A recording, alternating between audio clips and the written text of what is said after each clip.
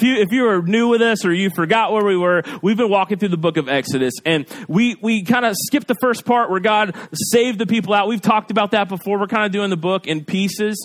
And so now we've been talking about ever since the people of Israel left Egypt, when God did the miraculous work of leading them out of Egypt and feeding them in the desert and parting the Red Sea and giving them water to drink out of the mountain. They have come to the first stop, and they're going to stop in this land of Sinai. That's the name of the place, the wilderness of Sinai. They're going to be at this place for a while. And so as we set up shop and as we kind of wind down our series, the first part of our series, or second part of our series in Exodus, we stop at this big mountain. And verses 1 through 9, which Mark read, I want to read to us again, has some real significance. And we've been going about a chapter a Sunday, but we're going to stop and slow down because God shows up here. He has moved the people from a place to a new place to show them his glory. Now, I don't know about you. Have you ever moved? Has anybody ever moved before? Moving is not a great situation. However, I'm not saying that it's to move and go to new opportunities is a bad thing, but it's a hassle, right? And not just the hassle, you got to move all your stuff. And it's amazing how much stuff you accumulate. Am I right? I mean, we just got stuff on stuff on stuff at my house. So when you move, you got to cram all that stuff into a trailer, and you got to move the stuff, and you got to take it out, and then you got to start a whole new life. You got to find new friends, you got to find a new church, you got to find all this stuff, you got to find a new job. All that stuff is there, and so it's a difficult situation. But I would tell you this: all the years of growing up, my dad was in the Air Force, and so we moved every 3 or 4 years to a new place. Every time we did that, each place was a different experience, and God moved in a different way. So sometimes it takes God having to ruffle up, to mess up your nest, okay? To mess up the way you have constructed your life to get you to see who he is. That's what we have here. God is moving the people out of bondage. He called them. God saw them. He loved them and cared for them. He moved them out of the bondage of Egypt. And he moved them to a place, and he ruffled their feathers and got them out where they're eating manna, which means bread from heaven, which means what is it? They're eating quail that show up. The water's coming from a rock, and they've moved from their comfortable confines out to this wilderness of Sinai in front of a mountain. And what God is doing here is he's preparing them so that they can see him clearly. And so as we look in this passage, I want you to see this. God moves his people and ruffles their circumstances up and messes things up, oftentimes so that they can see him for who he is. And the greatest thing in your life and my life is to see and to know God. Nothing more, nothing less. And look in Exodus chapter 19, verse 1 says this. On the third new moon, after the people of Israel had gone out of the land of Egypt, on that day, they came into the wilderness of Sinai. Now, most of you don't know, when you think the third new moon, you're thinking like one of those old Twilight books, and like, what does that even mean? And it means about 3 months since they left Egypt. They have been walking in the wilderness for 3 months. You ever used Google Maps before? Google Maps, you can find where you're going. It's taken place of my GPS, and I use that. But it has different settings of different modes of transportation for you to get from point A to point B. If you accidentally hit walking, it's going to take you 14 hours to get to Lebanon, okay? And you don't want to do that. You don't want to walk 14 hours to Lebanon, right? Because it takes 15 minutes drive. So then what you do on the little icon is you hit the car, and you're like, 20 minutes, I'm there. Much better. Much better than the 14-hour walk. These people have been walking. 2 million people God has led for 9 weeks, okay? In the desert. That's what he's given us a time signature here. Like, this is a very particular book. I want you to get this about the Bible. The Bible, even amongst secular archaeologists, is used in Israel to help them locate things. The Bible, with all of the information it includes, is very helpful and speaks of it being true because it gives us a timetable from when they left Egypt to when they show up. And it's about 90 days. It's about a 3-month period. And they mark it. So they walk in from one part of the wilderness to the other in verse 19. On the third new moon, after the people of Israel had gone out of the land of Egypt, on that day, they came into the wilderness of Sinai. I don't know if they have, like when you pass into Trousdale County, you have the Trousdale County sign, which has all of our football championships on there, okay, when you pass through there. I don't know if they had a sign that says, now leaving the wilderness of sin, now entering Sinai. I don't know if that existed, okay, but they walk over into this area, okay. Verse 2, they set out from Rephidim, that's where they were before, and they came to the wilderness of Sinai, and they encamped in the wilderness. So then you got to think a campsite of about 2 million people camped out at the bottom of a mountain, okay? And there's different places where they think Mount Sinai is, but it's a desert area with a huge rock. About the place they think is Mount Sinai. Now, archaeologists think about 7,500 feet tall. It's actually, if you want to get a perspective of the elevation of Mount Sinai, where they're going, where they're camping in front of, Klingman's Dome is about 6,800. Yes, I did elevation research this week. You're welcome. And so Klingman's Dome, the tallest point in the Smokies is about 6,800 feet. Okay, Pikes Peak is about 14,000 feet above sea level. That's the elevation. Mount Everest is a lot more than that. But this is a tall mountain in a desert region. This is a tall mountain. And so they come and they camp in this wilderness. And it says the Israel encamped before the mountain, verse 3. While Moses went up to God, the Lord called to him out of the mountain, saying, "Thus you shall say to the house of Jacob, and tell the people of Israel." Now, at first, that just seems like a bunch of details that kind of makes the story, rounds out the story. They were in Rephidim. God has led them. It's been 90 days or about 9 weeks. God has moved them out of Egypt. He's done this great work for them. He's got them to this new wilderness. They pass through the now entering Sinai sign, and they camp in front of this mountain. All these people, 2 million, are setting up camp. And then God calls to Moses to say, "Come up and meet me on this mountain, and I want to talk to you."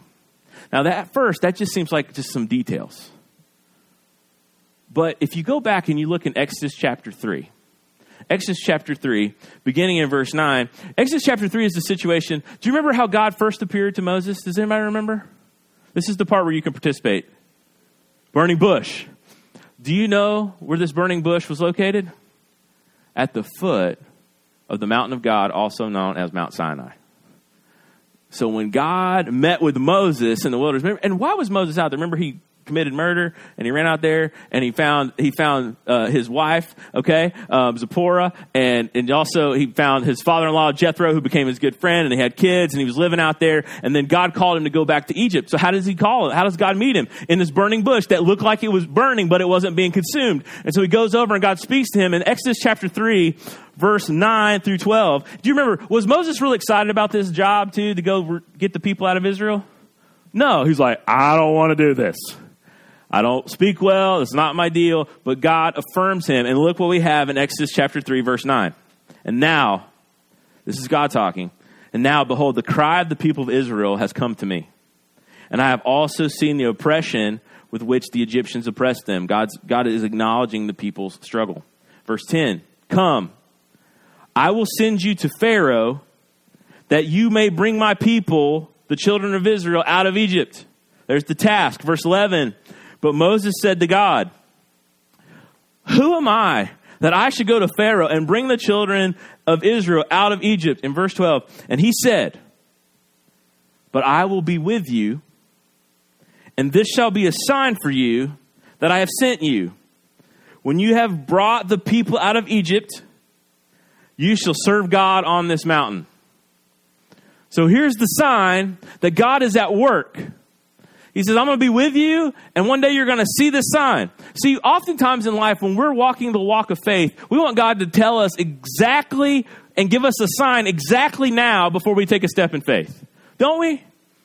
When you're facing a big decision, you're like, God, show me. And you get a little uncomfortable when you don't hear like, yes, you should buy that car. Okay? Or you're like, yes, the move is the right move. The job change is the right change. Do you ever get that? If you do, go see a neurologist, because God rarely works like that. What we have here is that Moses like, I don't want to do this.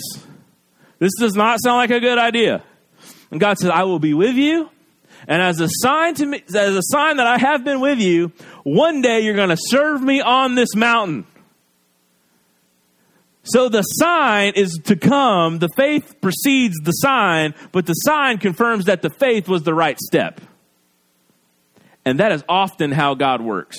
And remember, this whole book, as we look at this, is meant to be examples or types for us that those of us now who are walking the Christian life, that we understand and we can see these types and these examples, how we ought to live now and how we ought to walk in a way that we would not be in sin, but we would honor God with our lives. And so I want you to see this.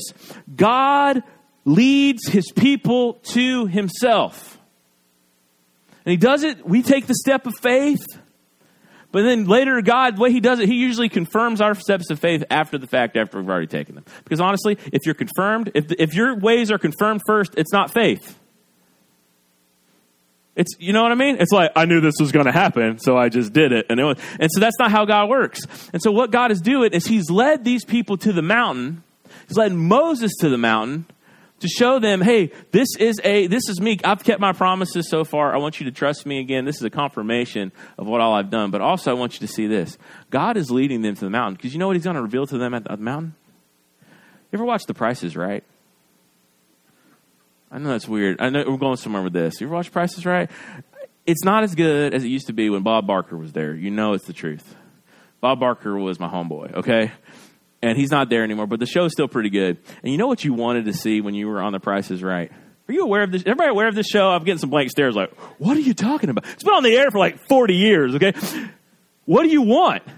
Do you want the washer and dryer? No. Although that's cool. I'll take that now. I'm an adult, so appliances are cool. What do you want to see? A new car. That's what I want to see every time. Doesn't matter what kind of car. Doesn't matter if it's not a great car. If it's a car, you're like, yeah, I want a new car. Look at this, a new car. What is God leading his people to? Oftentimes, we replace God for other things and think the purpose of our faith and the purpose of our life is for God to lead us. Yes, we love him, but his purpose is to lead us somewhere else, to something that we need, something greater. For example, I'm following God, and therefore the goal of my faith is that I have peace in my life at all times. Peace is not a bad thing, but peace is not the goal of your faith. Well, I'm going to follow God, and because I believe that if I do this, then I'll be a more moral, upright person in my community, and that I'll make an impact. That's too small. That's two things. See, God's not leading you. He doesn't want you to follow him so that you'll be more moral, or people look at you and be like, oh, look how pious that person is. That may be that may be something good. That's a gift that comes through following him in faith, but that is not the goal. What is God leading his people to? He's leading them to a mountain so that they can see him. He's leading the people to himself. The goal and the purpose of our faith is not to get the benefits that God can give, peace, eternal life, any of those things. The goal, and we will get those, the goal is God himself. The goal of our faith is to get us to God himself. God is moving Moses to an experience where he sees and knows God more. He's led the people out of Egypt. Why? To show he was greater than Pharaoh? So that the people would know he is God and the people would understand who God is. That, my friends, is the purpose of the Christian life. It's not for you to know peace, to know prosperity, to even know eternal life. It's that you might know God. And those things flow. The blessings flow. The one who blesses is the goal. The blessings are just a part of it. And so God has led the people to this mountain. Why? So that he could speak to them and he could show his glory. And at the end of chapter 19, he's going to come down in fire and glory and majesty and holiness. And the people are going to know who he is. And then he's going to unpack the 10 Commandments. And so his moral character can be seen fully. The goal of our faith and the goal of the gospel is that you might know God. Truly know him. Without the barrier of sin. Without being a misfit at the table, to be his actual son or daughter and to know him. That is the goal of our faith. Because if you look here, it says at the end in verse 3, it says, while Moses went up to God, the Lord called to him out of the mountain saying, and then he gives these instructions for the people of Israel. Look in verse 3. It says this, thus you shall say to the house of Jacob, the people of Israel. That's another way of talking about, the house of Jacob is another way of talking about the people of Israel. Thus you shall say to the house of Jacob, and tell the people of Israel, you yourselves have seen what I did to the Egyptians, and how I bore you on eagle's wings and brought you to myself. Long before people were singing about being the wind beneath your wings and stuff like that, God was like, I'm like an eagle, and I'm going to fly.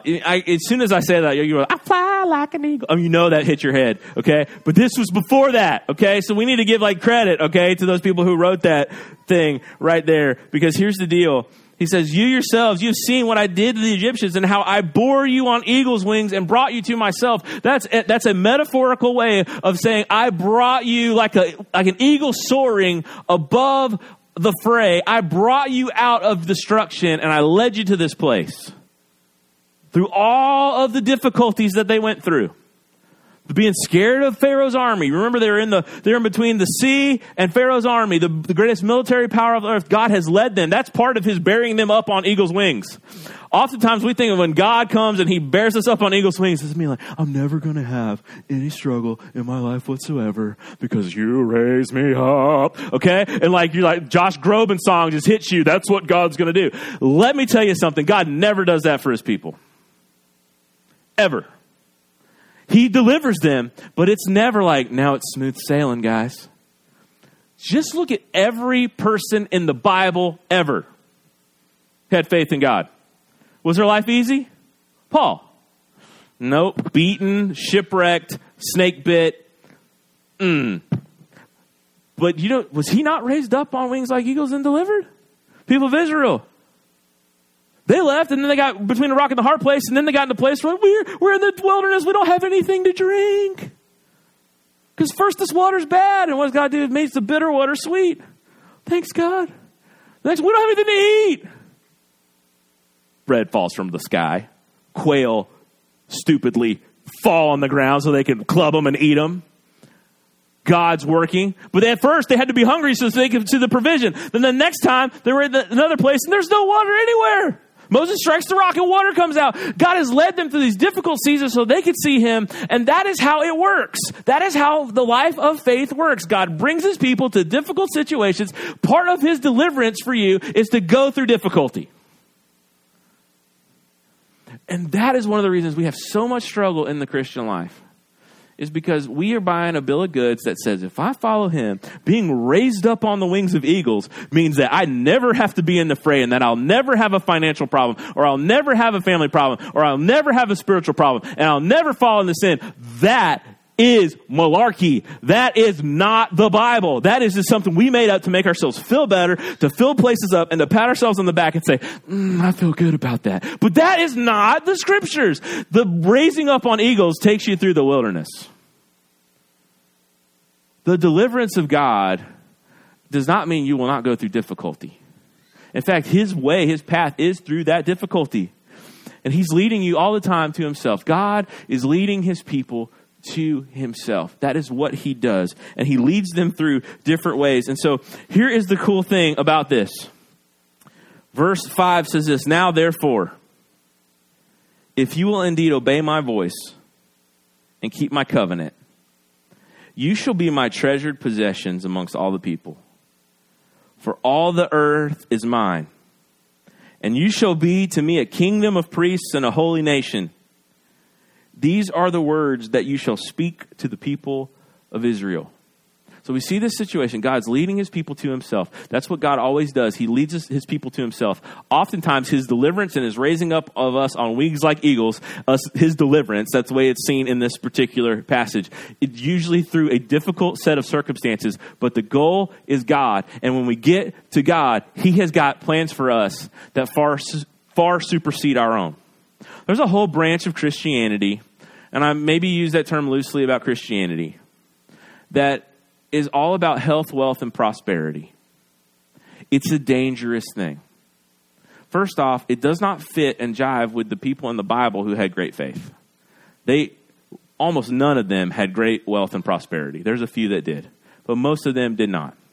There are none of them who had an easy time all of the time. everyone, even the ones that had great wealth and prosperity like King David, had some real struggles with sin and had some real difficulties in his life, especially his family life. His family life, he could have been on a daytime talk show. People would be like, Maury, you are not the father. That is exactly what would have been happening in David's family. Just go read it. It's a jacked up mess. But when we get to God, he has got so much plans. His plans for us are unbelievable. And they're better than any earthly thing you can have, because that branch of Christianity, which I'm speaking of, says if you have enough faith, then God will bless you with physical health and financial prosperity. And the reason that you're not experiencing those things is because you don't have enough faith. And at best, you may be walking in sin and you don't, or you just don't realize you're not walking in faith. That contradicts the tenor and the move of the Bible. It's not true. It feels good. But that's not usually how God works. That's just not what he does. But what he has for us is better than a car or better than physical health. He has for us, he calls us his own.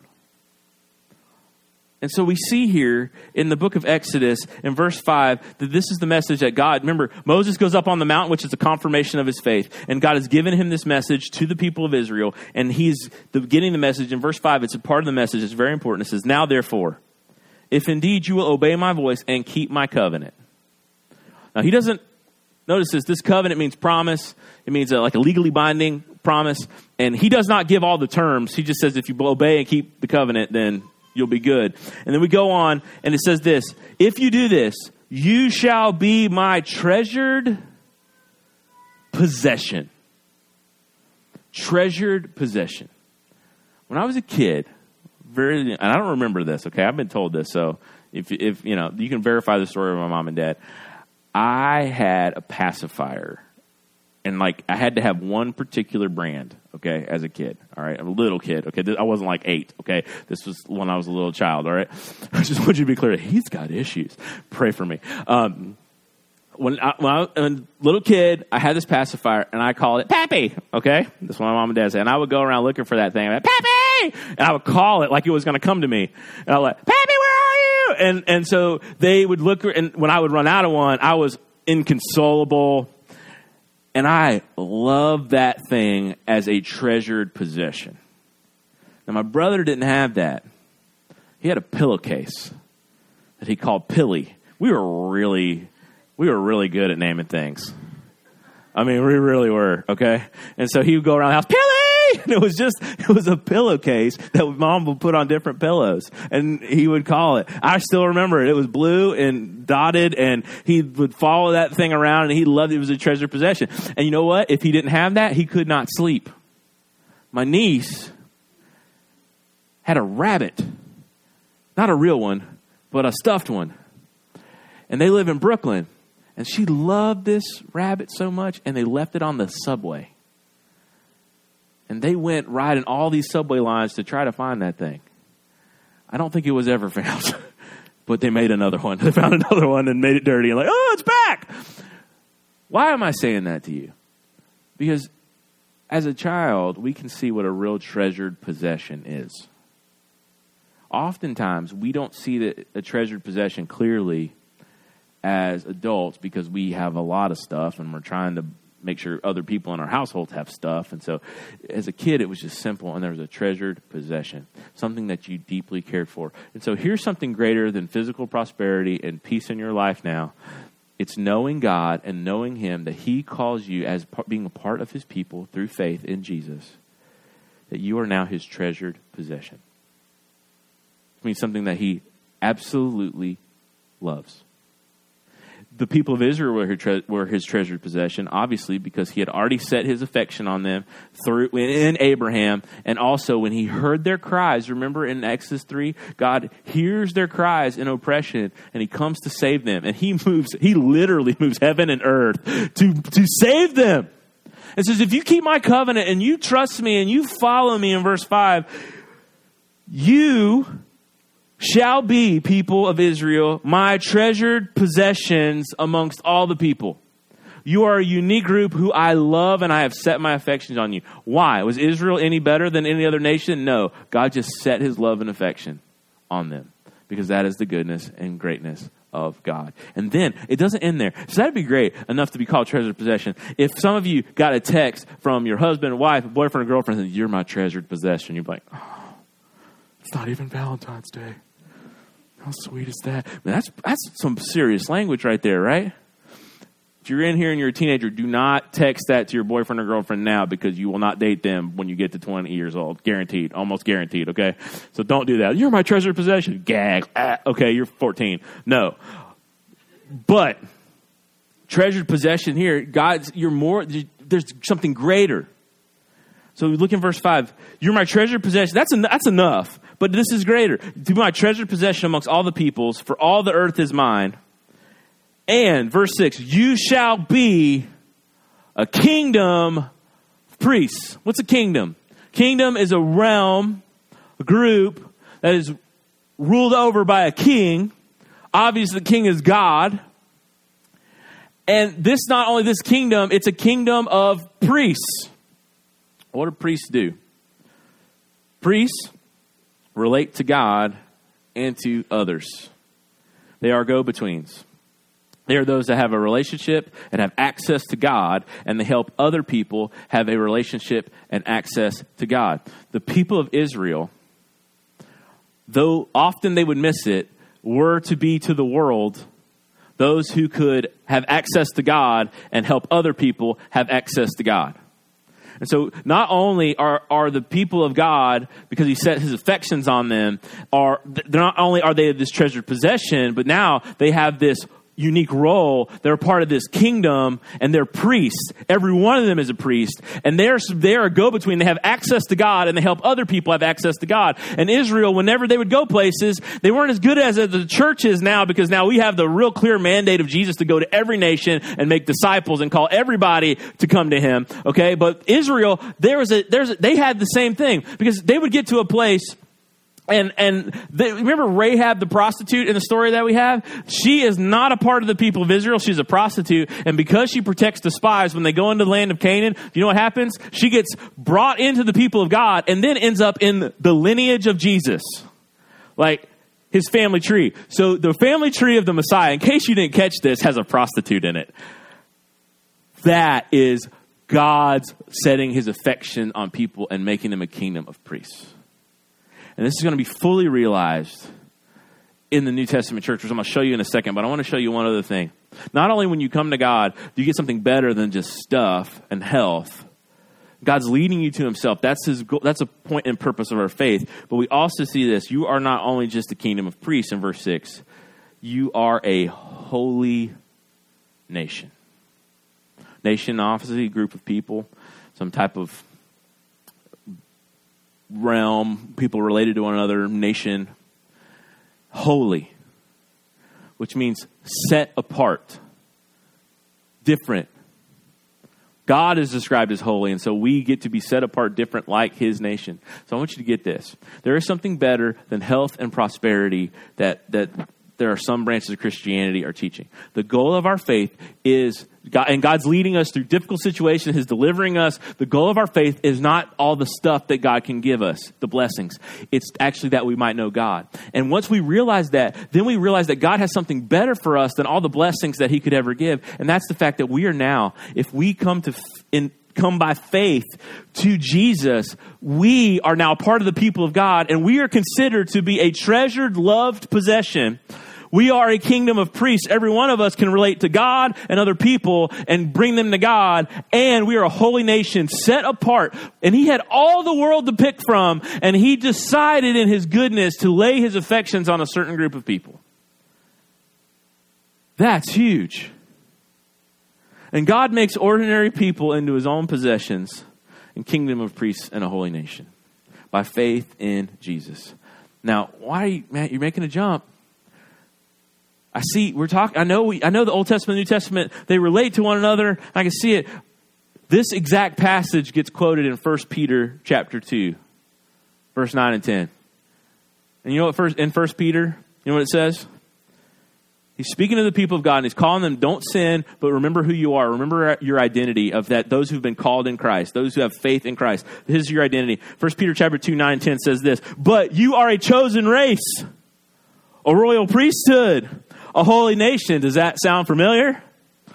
A people of his own possession. Do you think he's quoting that? Yes, he is. That you may proclaim the excellencies of him who called you out of darkness into his marvelous light. And here's the cool thing. Once you were not a people, but now you are God's people. Once you had not received mercy, but now you have received mercy. And so the idea is that you were once not a people, and now you are a people because you have received mercy. Well, where does mercy come from? Peter is talking in context about the finished work of Jesus. God has always been about taking his people out, calling him their called possessions, calling them to a unique place where they are used by God to be a light to the nations, to be priests, the go-between, have access to God and access to people, to lead them to God, and a set-apart people. God has always called his people that, but he fully calls his people to that in Jesus. By faith in Jesus Christ, we enter into a family where we are God, he is our Father. He loves us. We are his treasured possession. Just like a kid who loves that thing, that unadulterated, pure love of just, I love this possession that I have. That's who we are in Christ. Not only that, but we are his people for a mission to make him known. Not just me, not just you, all of us in here. We are all called to be priests, to be a go-between between God and man, to call them to this mercy. And also we are a unique, holy nation, loved by God and have been received by mercy. This is the story that God's people are his loved possession, and he's called us out for good works and to be a light to the nations. That is who God is, and that is better than any earthly health or any earthly thing you can offer. That's what makes the other gospel, the prosperity gospel, what makes it weak and ineffective, because God is greater than the world's best thing.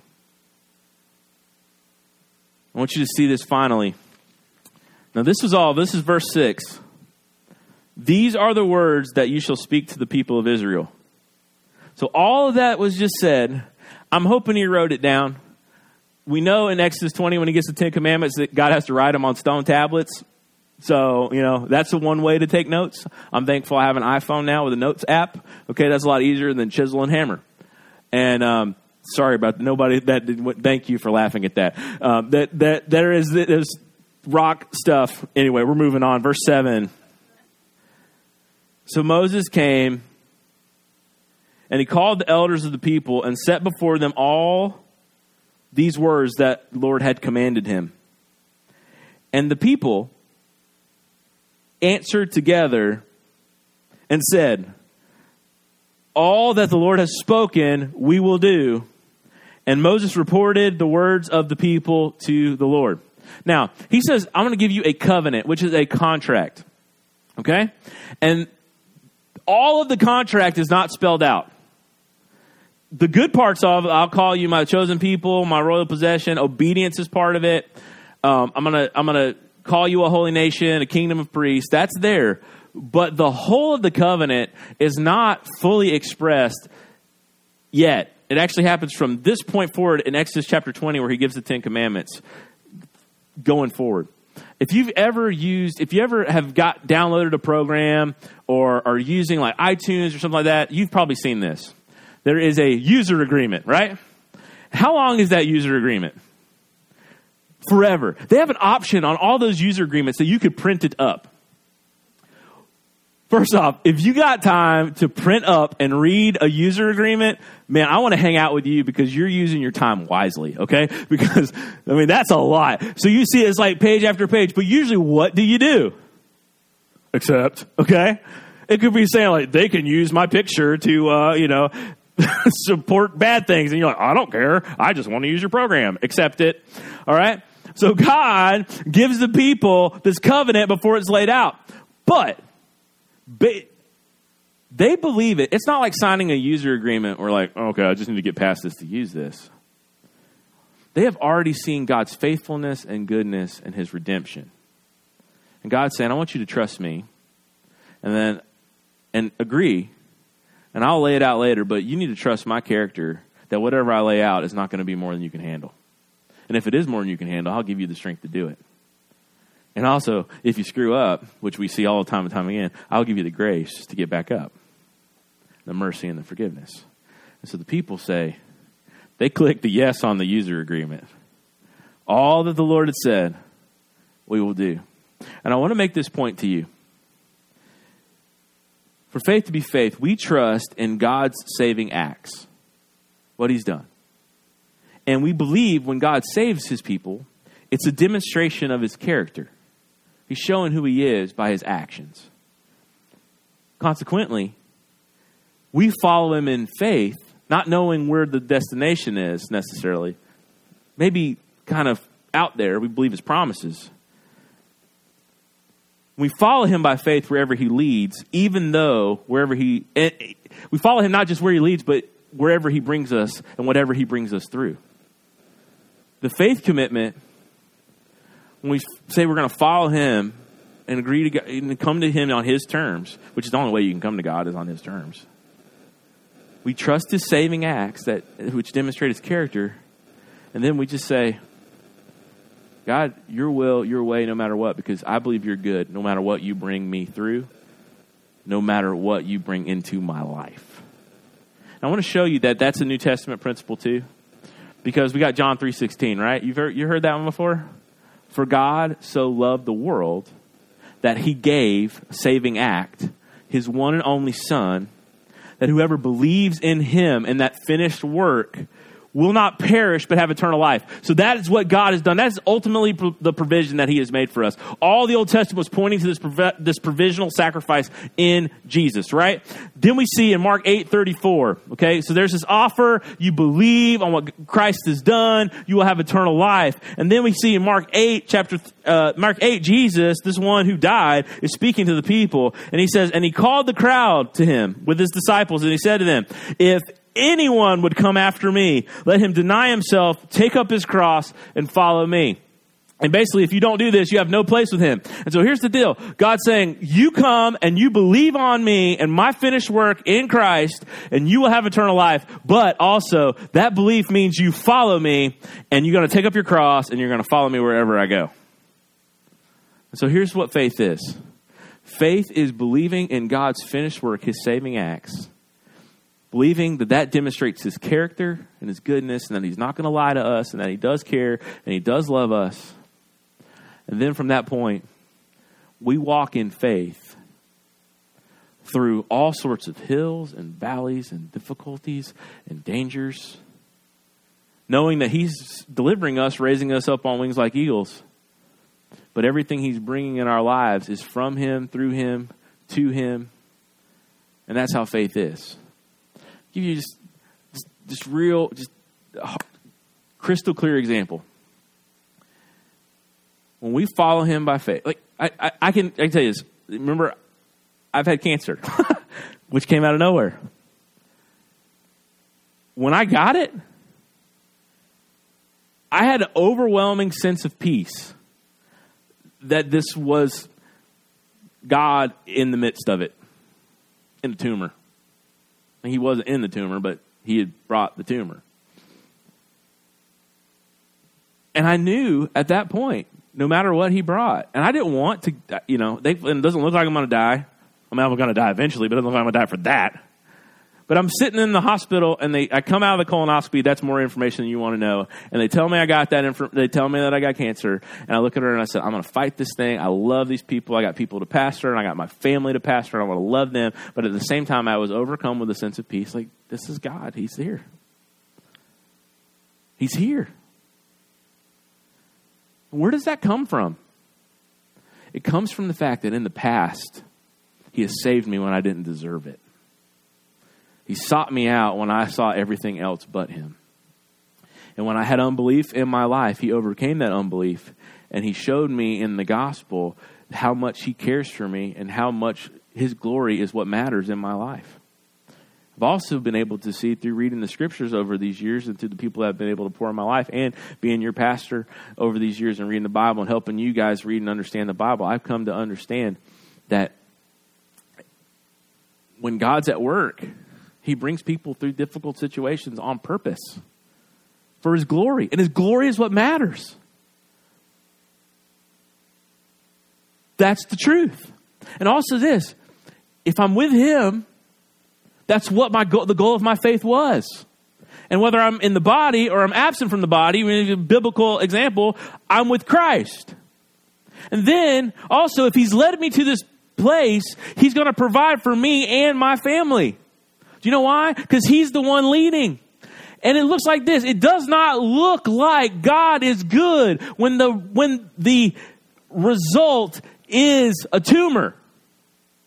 But he is for people who know that the goal is not health and prosperity, but it's God, and that I am a treasured possession. I am a holy nation. And if I stay on the earth, it's for his glory. And if I leave the earth, it is for his glory and for my good.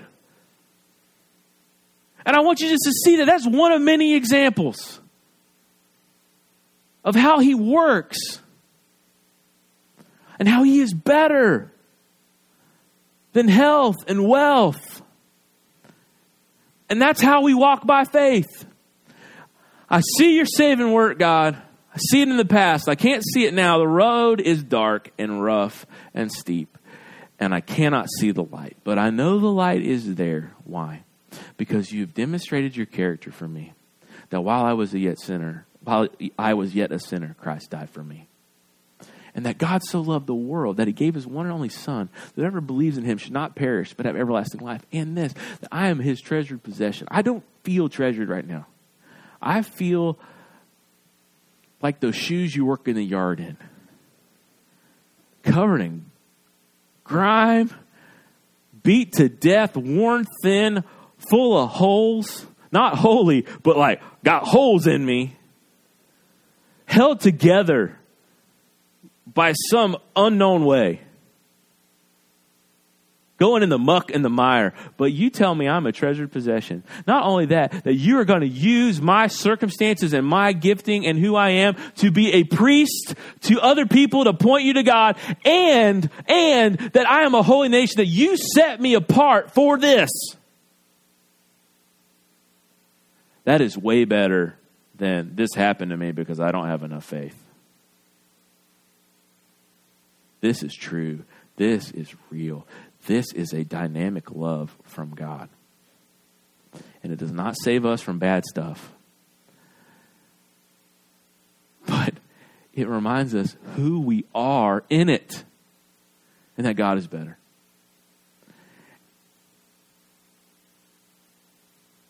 I want you to see this. And the reason that Tom and I, as we were praying through, walking through the book of Exodus, is this. All of us are on a journey of faith. We are on a journey of faith as a church, and we're on a journey of individually. We are taking steps of faith. We are believing, and we're working towards this new building, this new place, believing God's got a plan for us. Do we have it all laid out? No. We spent a long time raising the floor this week, and we were like, oh no, this is going to work. Okay, it did. We don't see how it's all planned out. Do we see the finished product? We can see it by faith, but we cannot see it in person yet. But why are we doing it? Because in the past, we've seen God come through. Haven't we seen God come through here? Haven't we seen God do great things at Journey in Lebanon that led to us being here in Hartsville? And hadn't God done great things for letting this place survive when this was a movie theater? Well, that had been converted into church, and there used to be all like this floor used to go down, and with the bathrooms, you had to get to the bathrooms through where that thermostat is right over there, and then all the chairs used to make the sound when you get, and so God brought us through that. And then when you guys lost your first pastor, okay, what happened? Did you fold? Did you go away? No. God used two guys and the deacons here, and many of you by faith to keep this thing afloat. And now, several years later, when we didn't when we didn't see it, God provided a plan for us. Is it easy? No, but it's a way. God has been good to this church. God has been here. The road has not been easy, and it won't be, but God has been with us. He's been with you in your life too. And I want you to see that. I want you to know this is better than the easy stuff. This is true. And we want you to see that as we walk the road of faith, if you are walking in faith, he is with you. And his promises are so good. It's so much better. And at the end, I don't know what you're going to leave the earth with, but you're going to have him. That's true. You know why? Is it because you hold on to him? It's because he's good. And he set his affection on you. And he's like, I love Rosalie. I love Ellen. Love Roy. Love Walter. I love Mark. They're my treasured possession. They're my people. Not going to let them down. That's who our God is. I want us to pray, and I want us to share communion together today. And as we share communion, I want us to think about all the goodness that God has done, even in your difficult situations. Let's pray. Father, as we invite the communion team forward to pass out communion, we are in awe of your love for us, that you would call us your treasured possession, that you would call us, Lord, a holy nation, a people for your own possession. We pray as we take communion in just a few moments that we would recognize the finished work of Jesus. And we pray all this in Jesus' name. Amen. As the communion team passes out communion, I invite you, if you're a believer, to take it with us. But take a few moments and in silent prayer, think through your life and give God glory for all the things and the way he's been with you.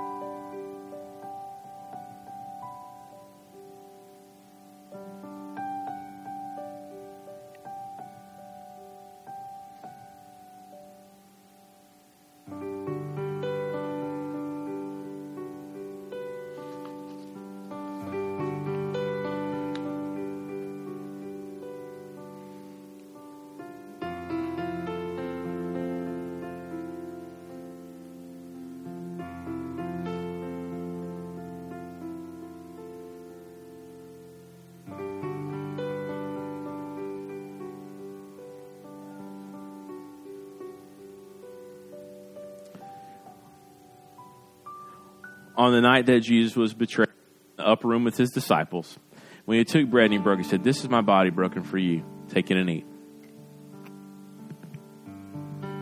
Like manner, after supper, he took the cup. He said, "This cup is the new covenant in my blood. Take it and drink." As often as we do this, we declare the Lord's death until he comes. Let's stand, and we're going to be dismissed with this good news. Benediction means blessing. How much more blessed could we be than to have these promises to be true for us? But you, people of God, are a chosen race, a royal priesthood, a holy nation, a people for his own possession. Why? That you might proclaim the excellencies of him who called you out of darkness into marvelous light.